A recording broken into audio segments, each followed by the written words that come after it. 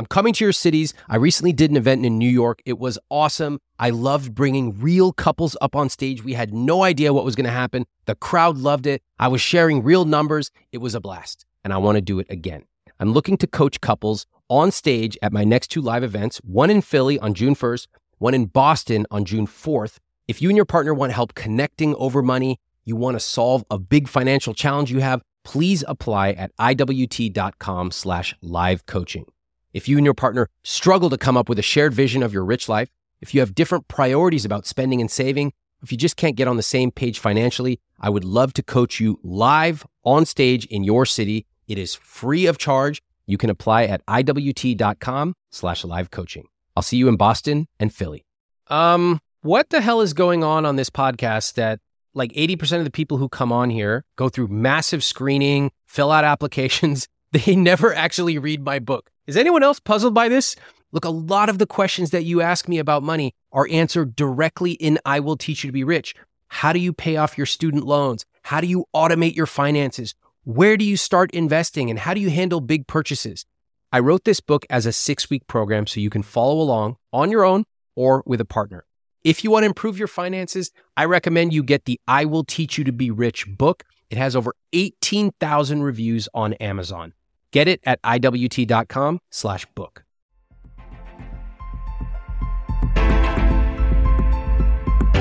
You're netting $80,000 a month and you're questioning my Audible $12 subscription every day. There's a problem here. We file our taxes jointly, and I had to sign for taxes recently. Couldn't believe my eyes. I didn't even know how much we made. I had to sign $175,000 per month. My yard is in shambles. There's no reason for this. When we fly as basic economy as we can. When we stay in hotels, it's the cheapest. I am cheap. I am frugal. I am cheap. There's no mistake about that. And the real clincher here is that because he earns the money and physically has more access to the money, he directs it. He manages it. I do believe that he wants to change. I do believe that he realizes the damage that has been done. I'm not optimistic that he can actually do it. Hi, I'm Ramit Sethi, and welcome to the I Will Teach You to Be Rich podcast. I recently got a message, and I have to read it to you. Here's what it said. We have a $10 million net worth and a $2.5 million income, and we still share a Netflix password. Please help. My wife of 21 years is threatening divorce. Well, today I'd like you to meet Michelle and Charles. Both are in their early 50s. And as I looked into their numbers, they actually earn more than he initially mentioned. They make $3.1 million per year, mostly from a full-time job, but also from sitting on boards and investments. Their total assets are $11.3 million, with a couple million bucks in mortgages. And yet Charles is cheap. So cheap that his wife, Michelle, has threatened divorce. And on today's episode, you're going to hear about their landscaping, their travel, and their children's mattresses. This is one of the most fascinating conversations I've ever had about money. As you listen to Michelle and Charles, it's going to be easy for you to get mad. At some point today, you're going to scream out loud, "If I was a multimillionaire, I would never worry about money." But I want you to stop thinking like that. When was the last time you actually heard real people with over $10 million talk about how they really feel? Never. First, we should congratulate Charles and Michelle for being courageous enough to talk to me. And second, the real lesson is that if you feel nervous or anxious or fearful about money, you're still going to feel that way even when you have $10 million. One last thing. You can only hear conversations like this on the I Will Teach You to Be Rich podcast. So please tell your friends about this. Now, let's get to it. Charles, you sent me a message recently, and I would like to read off the message ask what was going on when you sent that to me. So you wrote, "We have a $10 million net worth and $2.5 million income, and we still share a Netflix password. Please help, in all caps. My wife of 21 years is threatening divorce. Charles, what was going on when you wrote that message to me? We're having a very toxic discussion about money. It's very argumentative. And I have my views about money. Michelle has her views about money. And I could frankly say that I have been unfair. I've been selfish. And I want you to help me in two ways. I want you to help me, give me the tools to talk to my wife about money in an open and transparent way. And number two, I want you to teach me how to live a rich life. I know you say you can't help cheap people, but I am cheap. I am frugal. I am cheap. There's no mistake about that. And there are certain things that I feel I don't want to spend money on, right? Like I bought a fancy car a couple of years ago, paid all cash. It's a fancy car. I'll invest in that. Like a car, it was more like luxury, right? I mean, is a Tesla luxury? Because I didn't look at that as luxury. I mean, he's a tech executive who bought a used Tesla with the lowest battery power. That's not a luxury to me. He originally signed up for the $35,000 Tesla until we found out what the actual body looked like. And then he upgraded a little bit. This really sets the tone for today's episode. Charles thinks one thing, Michelle thinks another. Both of them are extremely confident about their perspectives. This isn't like talking to two people who are ignorant about money, shy to talk about it. Not at all. This is going to take a totally different approach from my end. Listen in. I paid a lot of money to renovate the garage to work out in a gym. I paid money for that. But I'm not going to pay more than a certain amount of money for a pair of jeans. I'll buy it from Costco, right? I don't value the jeans or shoes, et cetera. There are probably more areas where I'm cheap and a lot less areas where I am a bit extravagant. You like being cheap? I don't. I think that it's been wearing on me because I tend to think about price and money too often. And I found myself just stressing myself out too much. When you get a good deal, what does that feel like? It feels great. Like if I'm an investor, when I get like a great like rental property, I love it. When I get a great deal at, I go to the dollar store, I load up on good deals there. I just love the feeling, the fact that I got a good deal. You got a $10 million net worth. You walk into the dollar store. What are you getting in the dollar store, by the way? So the thing where I find good value in the dollar store is light bulbs, batteries, and frozen fruit for my smoothies. When I comparison shop that at Whole Foods, it's almost 2x. I just have to make a guess. Is it blueberries that you're buying at the dollar store? Man, what is it about rich people and blueberries? Do you know how many rich people I've talked to who will not pay more for blueberries? This is crazy. All right, we're going to have to get into that another time, but there's something cosmic going on here. Okay, so you walk out, you got your bag with your light bulb and your blueberries. And what are you feeling when you walk out of there after making a $7 purchase that otherwise would have been $21 somewhere else? It's that feeling of money well spent, right? It's not wasted. And so I feel that like I cringe whenever Michelle throws food away because it's money down the drain. I have a suspicion here. I want to know about the people around him. Like, who is he sharing this feeling of getting a good deal with? Who's reinforcing it? Is Michelle in on it too? And do you share that feeling with anybody else? What do you mean? Like, do you come home and tell Michelle, oh my God, look at this deal I got? Or is it just for you? I tell Michelle often, but she just doesn't quite like get as excited as I do. So I'll tell my other friends, like I got some college buddies I'll share my deals with, and they appreciate it more than Michelle does. Michelle, I'm curious to hear what it's like when Charles comes home with this bag of light bulbs and tells you about the price that he got on it. Have you had this experience before? Initially, when he would come home from the dollar store, I would just kind of laugh and, just chalk it up as, that's another notch of his cheapness. And I would, swear that I would never do that. I mean, I'm a Whole Foods kind of girl. But ironically, I went one day and I was kind of, wow, this is a good deal. But there's a caveat. It depends on what you get, because to me, there's cheap at what cost. So there are certain things that were just not brand names that there was a cost to that. Frozen fruit, you can get, that's the same everywhere. But even though there was a good feeling for it, it was on very few items. And I just figured, that doesn't affect me. If he wants to shop dollar store, that's fine. It's not something that I want to do on a regular basis, but I wasn't as affected on that as I am on other things. When I have these conversations, I'm always looking for a clue that's going to open up something deeper. It's like finding a secret entrance in Super Mario. If I find it, it can take me to that secret underworld where the real truth is. You know, I suspected that Charles's cheapness might be motivated by people around him, but that's not it. So when you're talking about money with your partner, it takes a lot of gentle searching for clues. But notice, if you can't find it, just move on. That's what I'm going to do right now. I'm going to switch approaches, and I'm going to try to find out when this started affecting their relationship. Before marriage. So the night before our marriage, so we're planning the wedding and everyone's responsible for whatever thing. And he comes to me the night before the wedding and says, "Did you bring your checkbook?" I'm like, "No." In all the frenzy, how can I forget? How can I bring my checkbook? And I was like, "Why?" He's like, "Because you have to pay the musicians."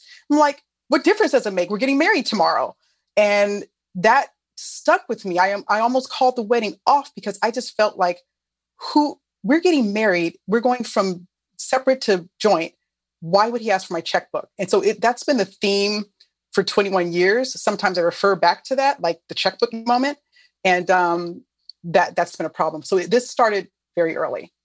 For me, there was never enough being with my husband. It felt like we were always in deficit. So even though most people are broke in college, I don't think he was broke. I think I was the only broke one. He's never been broke in the sense of like lack of money. I think it was just this feeling of we don't have enough. But the numbers always showed that we did have enough. He would always make me feel and put this buzz in my ear that it's not enough. We don't have enough money. We have to be more frugal. Mm-hmm. I think that's fair. I think that looking back, I had more of a scarcity mindset as opposed to an abundance mindset. But I think that the biggest difference was like, I'm very intentional. And so in my mind, if there's no agreement or a plan on how to spend the money, then there's no cap. And so I get worried. And so if you say we're going to spend $100 on groceries or whatever, then that's $100. I'm good with that. If you say, I don't want to agree on that, I'm going to spend whatever I want, I'm going to be nervous because every expense, like, when is this going to end? And so that's kind of what led to, I guess, the friction between, spending plan, no spending plan, being frugal, and kind of having that scarcity mindset. There was never, in my mind, agreed upon plan on how we want to spend the money. There are so many insights in what we just heard. Michelle mentioned that she's felt this sense of scarcity since the day they got married. When you're young and you don't have much money, that makes sense. But a lot of us hope that once we're more financially comfortable, that scarcity will change. What you're learning is that simply adding more money doesn't automatically change your feelings about money. Then you heard Charles say that he wants a plan. He used words like worried or I'm going to spend whatever I want. Notice how emotionally charged these ideas are. Nervous, friction. When is this ever going to end? Also, notice how it's all focused on what can go wrong, but it's never focused on what can go right. And $10 million later, he still feels the same. If you ever follow me on Instagram, sometimes you'll see me post about my behind-the-scenes travel experiences, coffee tours, salsa making classes in Mexico, all kinds of culinary stuff in India. And I'll get a lot of people saying, where do I find that Kyoto notepad maker that you found? And one place you can find that is Viator. In fact, my wife and I used Viator to book a Segway tour where we took a tour of a new city and we had an amazing experience, something we never would have thought of doing on our own. They offer everything from simple tours to extreme adventures. And with over 300,000 bookable experiences in 190 countries, there's something for everybody. Plus, Viator's travel experiences have millions of real travel reviews, so you have the information you need to book the best travel activities for your trip. When you book a travel experience with Viator, there's always flexibility and support with free cancellation, payment options, and 24/7 service. Download the Viator app now and use code Viator10 for 10% off your first booking in the app. One app, over 300,000 travel experiences you'll remember. Do more with Viator. I get tons of email every single day, and I want to give you a behind the scenes look at how I manage emails from my team, from my family, and from you. I use a piece of software called Superhuman, and this is an email software that I actually pay for out of my own pocket. It works with your existing email service like Gmail or Outlook. And let me share how it saves me over 10 hours a week. So here are a few things I love about it. First off, it splits my inbox into different streams, so my important emails come into one place. It's not cluttered with a bunch of subscriptions everywhere. Next, I use keyboard shortcuts, unlike you barbarians who literally click and peck through every single email. U to mark it unread, S to star it, J or K to cycle through messages. I use keystrokes to schedule messages, like when I want to ask one of my coworkers a question, but I don't want to send them an email on a Saturday. Now, I can work through dozens of emails in minutes using this. And Superhuman just introduced an AI feature, which allows you to take a huge email with all these people chiming in and automatically summarize what's going on in a few bullet points. It'll even draft emails for you.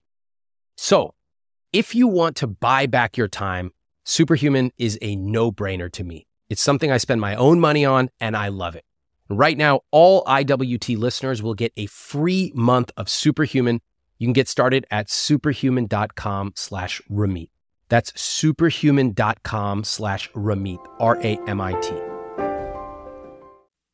Okay, let's play this out for a second. Let's take jeans. Yep.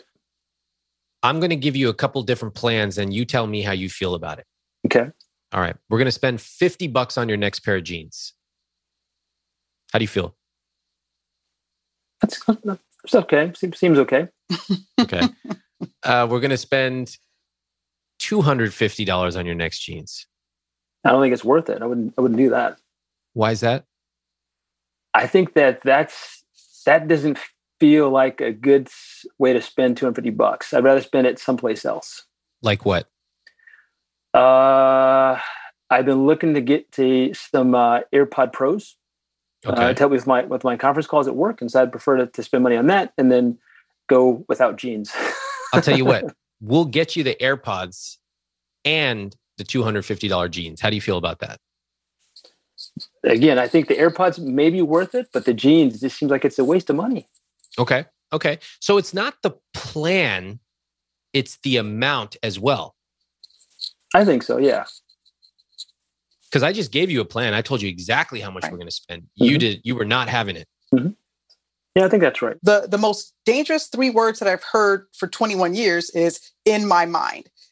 It's whatever he makes up in his mind. So in his mind, $50, $250 is too much for jeans. It's not based on anything. It's not based on him shopping and seeing the different range. It's not based on, analysis reports on jeans. It's just in his mind, that's too much. So he has like an internal compass of what things should cost versus what they really cost or what the quality of it really costs. You ever heard stories about people who go out with their parents and they go to dinner and their parents are still tipping like 5% or 10%. And you're just like, no, Dad, we can't do that anymore. Here, I'm going to slip an extra 20. Have you ever heard stories like that? Yeah, I have. Yeah. Do you think that that's possible for your internal compass around things like jeans? Yes and no. I think that there's 2 parts to it. One is the internal compass could be updated, but I think that there's certain things that I just don't put value on and certain things that I do. And so I think it's a combination of both of those things. That was a very good answer from Charles. It was very logical what he said. Did you catch it? Hey, sure, I could probably update my internal compass, but also I just value certain things and I don't value other things. Sounds so logical, right? That comment would slide by 90% of people. But there's just one problem. Charles's wife is about to divorce him. All the logic in the world is not working. Watch me now as I sharpen my questions so that he starts to truly internalize the consequences of his beliefs. Fair enough. I agree also. There are certain things I just don't care about. And some people look at me like, why would you not buy that? You can easily afford it. I just don't care. Right. It's not important to me. Exactly. So my question, Charles, is what is the cost of your beliefs? I think it's costing me quite a bit because I think that I want to have a partner in my marriage when it comes to the money and the investments. I want to be able to work with somebody to do that. And my beliefs have caused a huge wedge between my wife and I. And so it's costing me quite a bit. It's costing me harmony in my home. It's costing me my wife's happiness, and it's costing me a lot of stress. And so that's why I'm trying to figure this out. So it's costing me quite a bit. I hope it's not too late, but I want to turn this around. I want to loosen the purse strings. I want to start to provide my wife with the things that she wants. And I've been trying to do this on my own, but I've been having trouble. Like, for example, I tried to do your $100 challenge, turn it to a $1,000 challenge, and I failed miserably. I couldn't find anything to spend $1,000 on. You couldn't find anything to spend $1,000 on? No, I failed. Gosh. Yeah. His idea of spending is spending to make more money and then make more money. I'm constantly saying, like, why do you need more money? Oh, because I want to invest, make more money. Well, why do you need that? Why do you need that? At some point you die and you're just doing this to give it away to other people. So his beliefs, if he were a single guy, would be fantastic. It's his beliefs. He can do what he wants. It's his money, value, all that can be his. The problem is that we're married, and what he finds, what his beliefs are, he doesn't realize that they affect me immensely. So they have, literally to the point where it's broken my spirit. The reason why we're coming to you now is because after all these years, it's just too much. I remember another podcast you did and you asked them to rate it from 0 to 10. We're at a 9, and we've been at a 9.5 for many years, maybe the last 10 years. And I just can't take it anymore. And so even though he was the one who initiated the call, I was totally on board because we just need some guidance. And we've talked in therapy. It always ends with the same mindset that he has. Do you have children? We have kids, yes. Teenagers. Do you think that them getting ready to start thinking about college is perhaps also bringing this more to the surface? For me, yes, because my kids have seen my cheapness. If you ask them if I'm cheap, daddy's cheap, they'll say, yes, he is. And I don't want that to taint how they view and think about money as well. And so I've tried to give them the right kind of tools, like accounts and talk about investments, et cetera. But I don't want my cheapness and my issues to kind of rub off on them. So that's part of why I want to try and get this resolved. So they can really have a good chance at being good with money. And I have a different perspective. So on money, I want them to know how to live abundantly. I want them to know that their hard work has a payoff. I want them to be able to live life where, yes, they can save and understand money, but at the same time, they could do things that they otherwise could not do. It is really, really hard for people to turn the page in their rich life. Let me explain what I mean. For highly successful people like Charles, all of their skills of saving and investing and planning and optimizing got them to the top of the mountain. So from the outside, you look at them and you say, you made it. Why are you agonizing over $200 jeans? But to them, they see the very skills that got them here as identical with themselves. They can't separate the desire for success from themselves. So I can sit here and repeat, turn the page, what's your rich life? It doesn't mean anything to Charles yet. Michelle can even say, I'm about to divorce you. And it still doesn't really hit home. This identity is deeper than money. It's deeper than relationships. It goes to the very core of who Charles is. By the way, I sometimes ask people on my newsletter, what would you do if you had $100 million? The answers are so fucking depressing. Half of them say, I'm already living a great life. I wouldn't change a thing. I know they're trying to signal that they're happy, but I consider this almost a criminal lack of imagination. To not know what you would do with essentially unlimited money, not even a single amazing trip, not even taking your family to create an unforgettable memory, I'm not impressed. Half of the people respond, pay off my house, then invest the rest. For what? You fucking won the game. You have $100 million. And now you want to invest more? These are the kinds of answers people give when they haven't really thought through their rich life, when they haven't given themselves room to dream. Now, there's just one more catch with Charles here. He actually has that kind of money. and yet he can't stop making more of it. A few years ago, I was at a tea tasting in New York with one of my buddies. I thought it was going to be a normal tea tasting. Suddenly, 6 people from Japan come in. They pour basically 3 thimblefuls of tea, and we tasted. I've never tasted anything like that. And they tell us if we were to buy that, just the 3 thimblefuls, it would be $75. Now, drop for drop, that's the most expensive thing I've ever had to drink. Not all of us have the time or the money to buy that specific tea from that specific mountainside in Japan. But what if you could capture that feeling of the care and the love, even the way that they served it to us? What if you could bring that to your home every morning? Well, I want to introduce you to one of our newest sponsors, Pique Tea. What makes Pique Tea special is that the tea is cold extracted using only wild harvested leaves from 250-year-old tea leaves. That makes the tea rich in minerals and other beneficial compounds. Now, the greatest part is that Pique Tea is zero prep. There's no tea bag that you have to steep for the perfect amount of time. Pique dissolves in cold or hot water in seconds. It's already pre-measured, it's perfectly brewed, and it's perfect to take if you travel. My team's been trying Pique Tea, and they especially love the Pu'er green teas.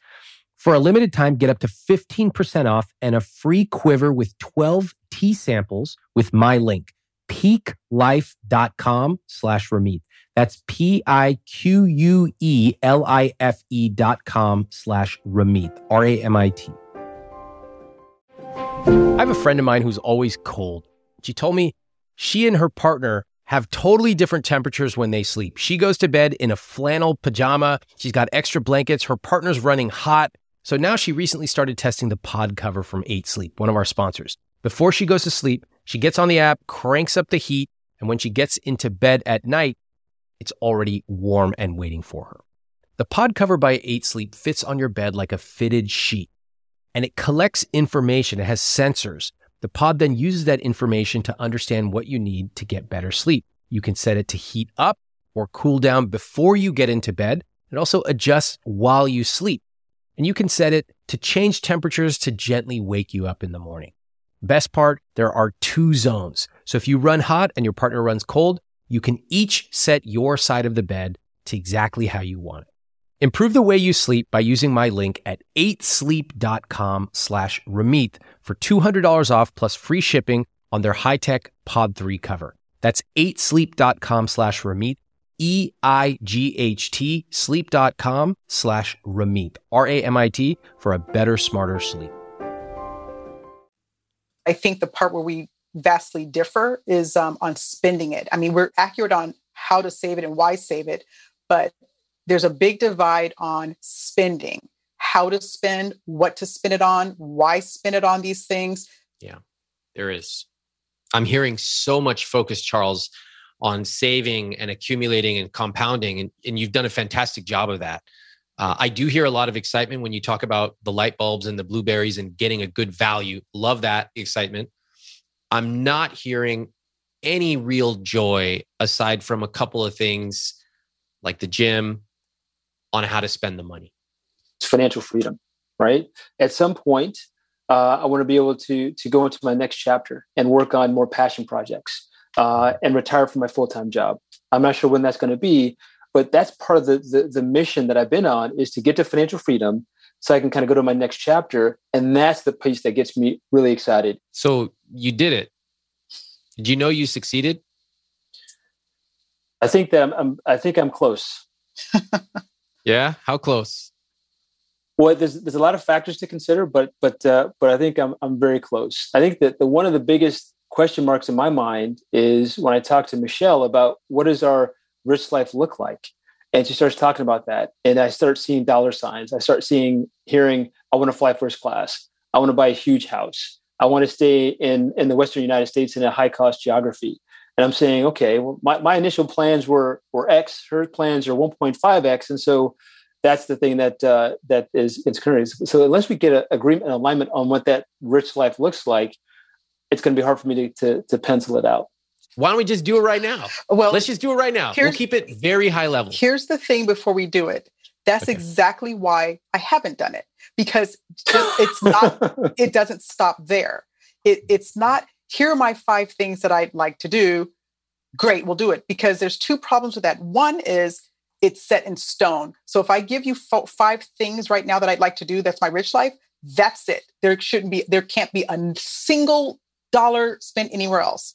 And number 2, the minute I spit out the first one, he has a problem with it because it's like, oh my God, that's spending money on something that I would not otherwise spend money on. And then also the few things that he just mentioned, first class and the big house, those are false. Those are things that he hears. The reality is, I'm tired of sitting smashed in the middle every time we go on a vacation. I just want better comfort, not I got to fly first class just because it's first class. The truth is, I want to live on the West Coast because A, that's where we're from, and B, that's where my children are, and they'll probably stay here after college. So there's some truth behind his statements that come across like, well, gee, this woman is crazy. She wants to actually live in a big house. Yeah, I do. I think we've both worked hard, and yeah, I do. I'm not ashamed of that. But you want to travel first class? Yep, I do. We've been married 21 years, and it's about time after flights after 4 hours, we're in business or first class. So again, it's that negative spin to it. And I'm like, yeah, I want to do that. What's wrong with that? What I heard from Michelle was that my inflexibility, and that's fair. I'm a very planful guy. I like to stick to a plan. And so, but I'm trying to convince Michelle that, hey, I've learned to be more flexible, and it's not going to be set in stone. But I think but let's be thoughtful about putting a plan together. Don't just kind of spit out numbers or ideas. Let's be thoughtful and make sure that something you put forward is something that you put some thought into. Okay. Before we go on, are you seeing Michelle's reaction right now? Nope, I can't see it. What is she doing? She's shaking her head. Why do you think she's shaking her head? Just rewind back to what you just said. Okay. What did you say in that sentence again? Try to say it out loud. Okay. I said that I'm trying to be more flexible, not set in stone. But I wanted to put some thought into what she's trying to do. Maybe she took it as she's not being thoughtful, and that's not what I meant. But I just feel that sometimes she spits out numbers. Okay, hold on. I'm going to pause you right there. So you had 2 parts of that sentence. Mm-hmm. I want to convince her that I am more flexible. That was part 1. Right. And then part 2 was, started with a but. I think, we should run our numbers and we should be thoughtful and planful. Mm-hmm. Okay. Those 2 parts. Which part 1 or part 2, do you think that she started shaking her head at? Part 2. Yeah. Because I think she may be offended at my thinking that she's not being thoughtful or planful, et cetera. I think she may think that she is thoughtful about what she says. And what is the implication of you needing to remind your wife of 21 years that you both need to be thoughtful? What's the implication there? I think the implication is that she has not been thoughtful, and she's hasn't put any thought into what she's trying to do. If you were to say, "Hey, babe, you make the plan for the vacation. Here's the checkbook." What is the implication? That what would she do with that checkbook? That she's going to spend a bunch of money thoughtlessly, like a huge amount, like an amount of money that's going to set you back in the poorhouse. Do you think she would do that? I don't think she would do that intentionally, but I think that she could or has spent money in ways that I thought that should not have spent in those ways. Do you think there is a vacation that the 2 of you could go on? Do you think there's an amount she could spend that would materially affect your finances negatively? No. Say it again. Say it in a full sentence so you hear that yourself. I don't think it's possible for Michelle to spend money on one vacation that would materially impact our finances. However, I agree. Just stop right there. Just stop right there. I'm going to save you from yourself. Okay. Trust me. I'm saving you. Yeah, I'm saving all of us right now. Okay. I had to stop him from some long monologue that he was about to go on. And 2 things just happened right there. One you could see and one you could not. First, Charles acknowledged that there is literally no amount Michelle could spend on a vacation that would materially affect their finances. To put it another way, she could plan a $500,000 trip and they would make that much money back in a few months in interest alone. But you'll notice how I had to almost drag this out of him. Even when he admitted it, he felt he had to caveat it, to cover his bases, to explain. This is true of a lot of logical people. They feel they need to cover every contingency. Second, I wish you could have seen Michelle's face. She looked so sad. She looked frustrated. The problem with needing to dot every I and cross every T, and I'm talking to all you logical dorks out there who feel the need to explain and show the math and ROI of every life decision. The problem is that nobody likes being told all the things you might do wrong, especially when you've been someone's partner for 21 years. Michelle is looking for a little partnership here, a little trust, to focus on what can go right instead of only focusing on what can go wrong. You know, I belong to a small group of CEOs. One time we were on a retreat, and I was telling them about some upcoming review I was going to have with one of my coworkers. And they asked me, how good is this guy? I said, he's great. 90% of his work is excellent. And they said to me, okay, then in your call, spend 90% of the time on the positive. This totally blew my mind, because as a guy who used to be a logical dork, I still have remnants of it in my mind. Here's what I was planning to do. I was going to spend 5 minutes praising him and complimenting him on the good work, and then 55 minutes going through constructive feedback. What a fucking mistake that would have been. Michelle has been subjected to literally decades of constructive criticism, of being warned about all the things that can go wrong, of listening to Charles's fears about money. But she's been a good partner. She hasn't asked for anything over the top. So you can understand the sadness, the anger, and the resignation that I saw in her face. Okay. So we start there. We can agree on that. Let's put the plan part of it aside. Let's just put that financial part of it aside. Is Michelle a good mom? She's a great mom. She a good wife? Excellent wife. Good partner? Very good partner. How come in your statements, the two-parter, you give her the warning of what she might do wrong? Where's that coming from? I think it's coming from because we approach things differently, right? Talk to me about yourself. Okay, so I approach things maybe too much so in a very analytical, planful, intentional way. I do my homework. I'm very punctual. I build spreadsheets to make sure I know what's going on, and that's what I do. Maybe overkill, but that's what I do. I think Michelle is very spontaneous. And she's very much has a gut that tells her to do this and do that. And she's oftentimes right. And so, but it could be a scary ride because like Michelle's approach is a scary ride for me because I'm not sure where she's going and where we're going to end up. But if you look back on it, she always ends up in the right spot. Who's more adventurous out of the two of you? Michelle. Yeah. If you were left to your own devices, Charles, would you sort of do the same thing day in and day out? I like routine. You know, you remind me a lot of myself because I also love the plans. I love the spreadsheets. I like to map it all out. And actually that has helped me to become successful. So in a way I look at it, I say, well, that's a strength.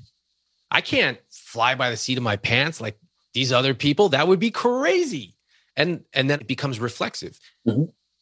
My skills made me successful. Therefore, I need to lean on my skills.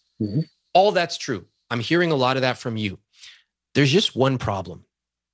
My skills can also be very destructive to the people around me because I'm naturally analytical, utilitarian. When I was in my early 20s, I didn't even put a frame on anything on the wall. I was like, why would I? It's a waste of money. I'll just hang up a poster. Then I met my wife, who's spontaneous, more adventurous, And it was, I just want to talk about the spreadsheet all day. I said, let's get into the spreadsheet. Let's talk compound interest. This is great.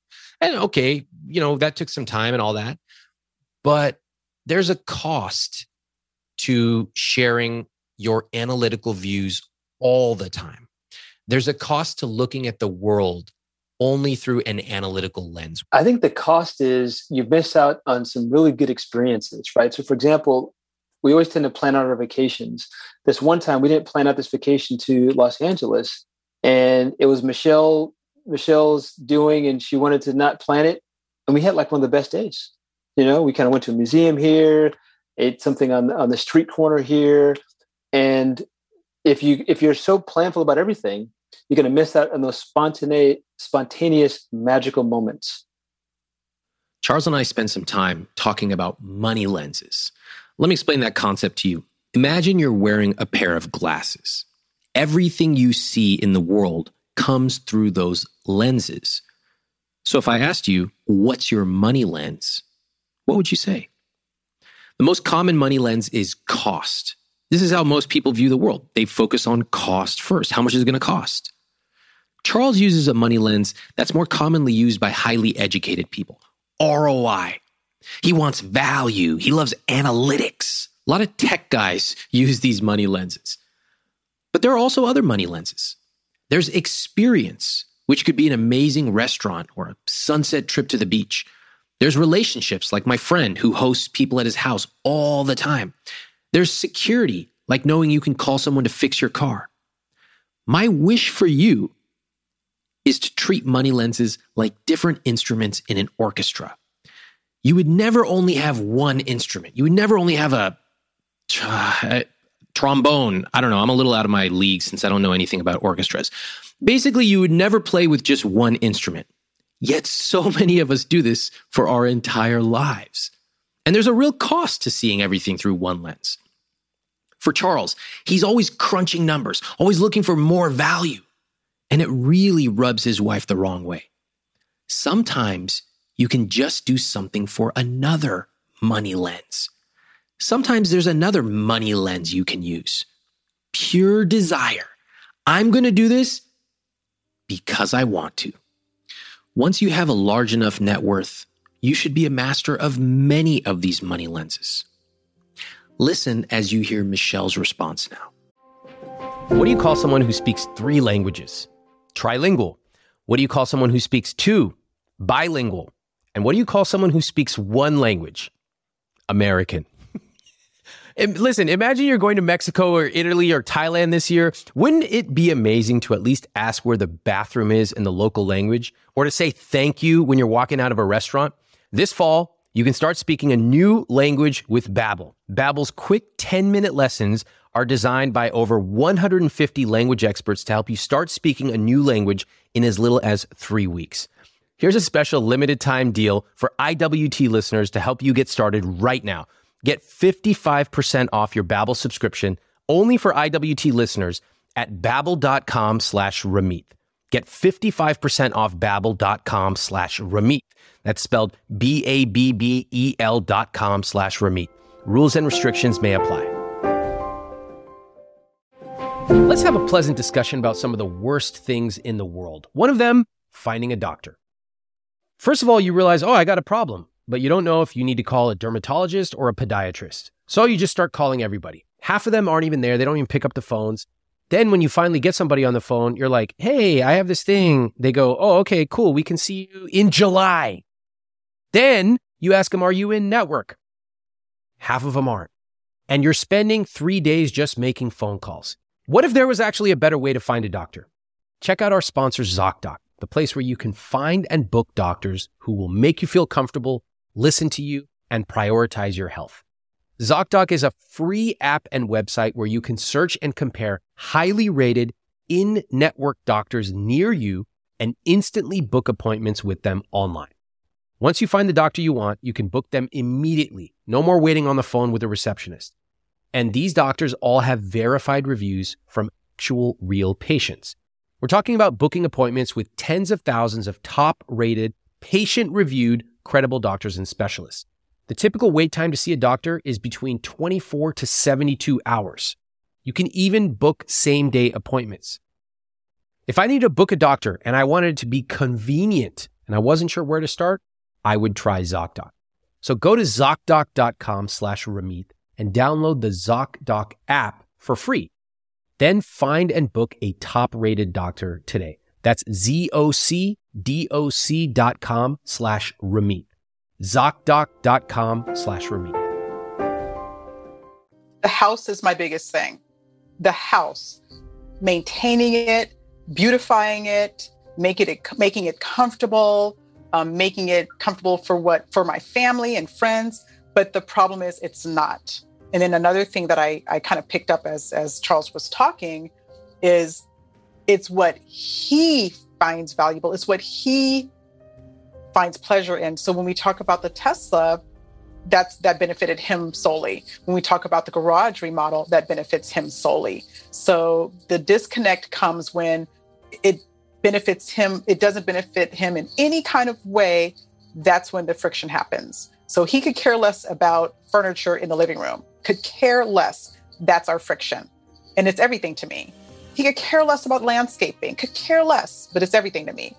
And the real clincher here is that because he earns the money and physically has more access to the money, he directs it, he manages it. So mine is just a wish. His desires are actually played out because he physically earns it and doesn't view this as our money. Is that true, Charles? Do you view it as your money or both of your money? I view it as our money. I think earlier in my marriage, I was much more selfish with the money, but I've tried to make amends and try to be more open with her. For example, I created this spreadsheet that shows her, here's where all the money is, here's all the passwords, she has access to it. I try to get her to sit down and talk about different things that I do, because before I would make an investment without talking to her about it. Now I'm trying to really just say, hey, Michelle, I'm thinking about doing this. What do you think? Et cetera. I've tried to talk to her more about it, but it still is very much one-sided, and I want to correct that. Okay. I appreciate that. I'm hearing you, and I can see that you are. So clearly, you've probably talked about this before. I'm sure it's been a hot topic of discussion. Charles, it sounds like Michelle wants to get some furniture. What has your approach been with this furniture that she wants to get? So my first approach was, okay, when I hear her ideas, I start to see the cha-ching. So I said, okay, for the next 12 months, let's just kind of outline, what do you want to do to the house for the next 12 months? And then let's plan for that. So there's no like big surprise. Like the thing that I don't like as much is like in May, let's do this. In June, let's do this. In August, let's do this. And it starts adding up. And so when I kind of come to her and say, listen, we can do this stuff in the house, but let's lay out a plan for 12 months. And that's when Michelle cringes and doesn't want to do it. And that's what causes the strife. She would love if I said, honey, you have a blank checkbook, do what you want. Is that true, Michelle? I would love him to take enough money that he needs. He said he needs $150,000. Take it. Give me the rest. I mean, literally, like you only need 150. You're netting 80,000 a month, and you're questioning my Audible $12 subscription every day. There's a problem here. We file our taxes jointly, and I had to sign for taxes recently. Couldn't believe my eyes. I didn't even know how much we made. I had to sign $175,000 per month. My yard is in shambles. There's no reason for this. When we fly as basic economy as we can. When we stay in hotels, like he said, it's the cheapest. Now, we're not in Motel 6 and we're not, it's not in dire straits, but it's probably the quality if we made $100,000 a year. And there's nothing wrong with that. The problem is we make more. The reason why I'm not giving a list is because it comes down to the words that he said before: convincing, being thoughtful, being planful. I'm all those things. I'm analytical as well. I plan, I research, I weigh and measure. I don't just willy-nilly just say, hey, I want to buy a couch today. I'm doing research, etc. So, but those words are unacceptable and they shut me down. And when I hear those, I'm like, I'm not giving you a list, because the minute I say, let's do this, that's not being thoughtful. That's not being planful. Well, I'm just saying it. Give me a chance to think it out. But So these are issues that everything that he's saying is fantastic. They make sense. They're logical, but in reality, it doesn't play out like that. Do you think that it's going to happen? I don't know, because I do believe that he wants to change. I do believe that he realizes the damage that has been done. I'm not optimistic that he can actually do it. I haven't seen change in this area of money. It's often the things that make us successful in the first place that turn around and cost us everything.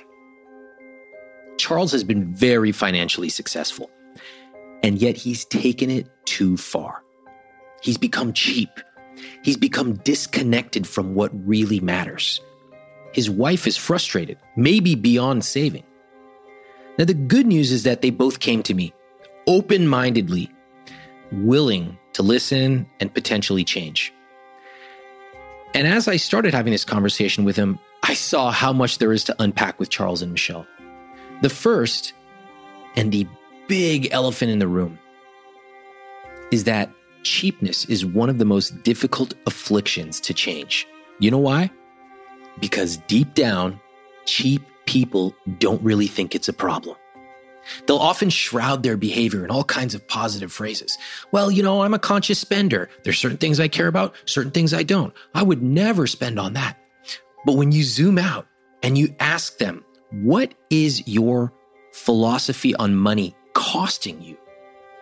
Well, suddenly, they have to start to acknowledge that friends aren't inviting them out as much, that they're accumulating a huge amount in their checking account and they have no idea what to do with it. In this case, Charles has to acknowledge that his wife is extremely unhappy. It becomes clear that this is a much, much more complex psychological issue than the amount of money in a savings account. I have a lot more to talk about with Charles and Michelle. This conversation continues and it winds and turns on next week's episode. I'm Ramit Sethi, and I'll see you then.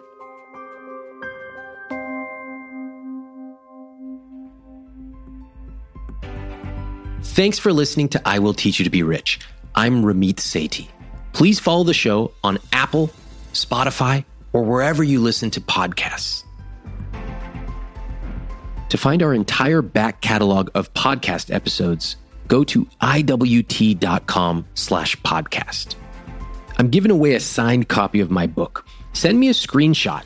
Show me that you're following my podcast on Apple or Spotify, and I'll pick one listener to send a free signed copy of my book right out to you. Here's what you'll find next week on the I Will Teach You to Be Rich podcast. I do believe that he wants to change. I do believe that he realizes the damage that has been done. I'm not optimistic that he can actually do it. I haven't seen change in this area of money. I get it. Yeah. I get it. You're cautious about hope. Exactly. I get that. Exactly.